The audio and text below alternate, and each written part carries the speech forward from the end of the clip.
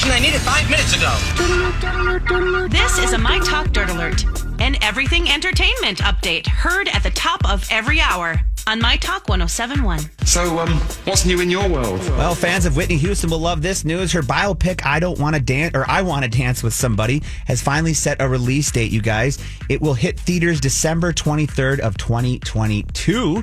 Naomi Ackie will star as the iconic singer. So if you're a fan of Whitney Houston, this Christmas next year will be your time to check out this biopic.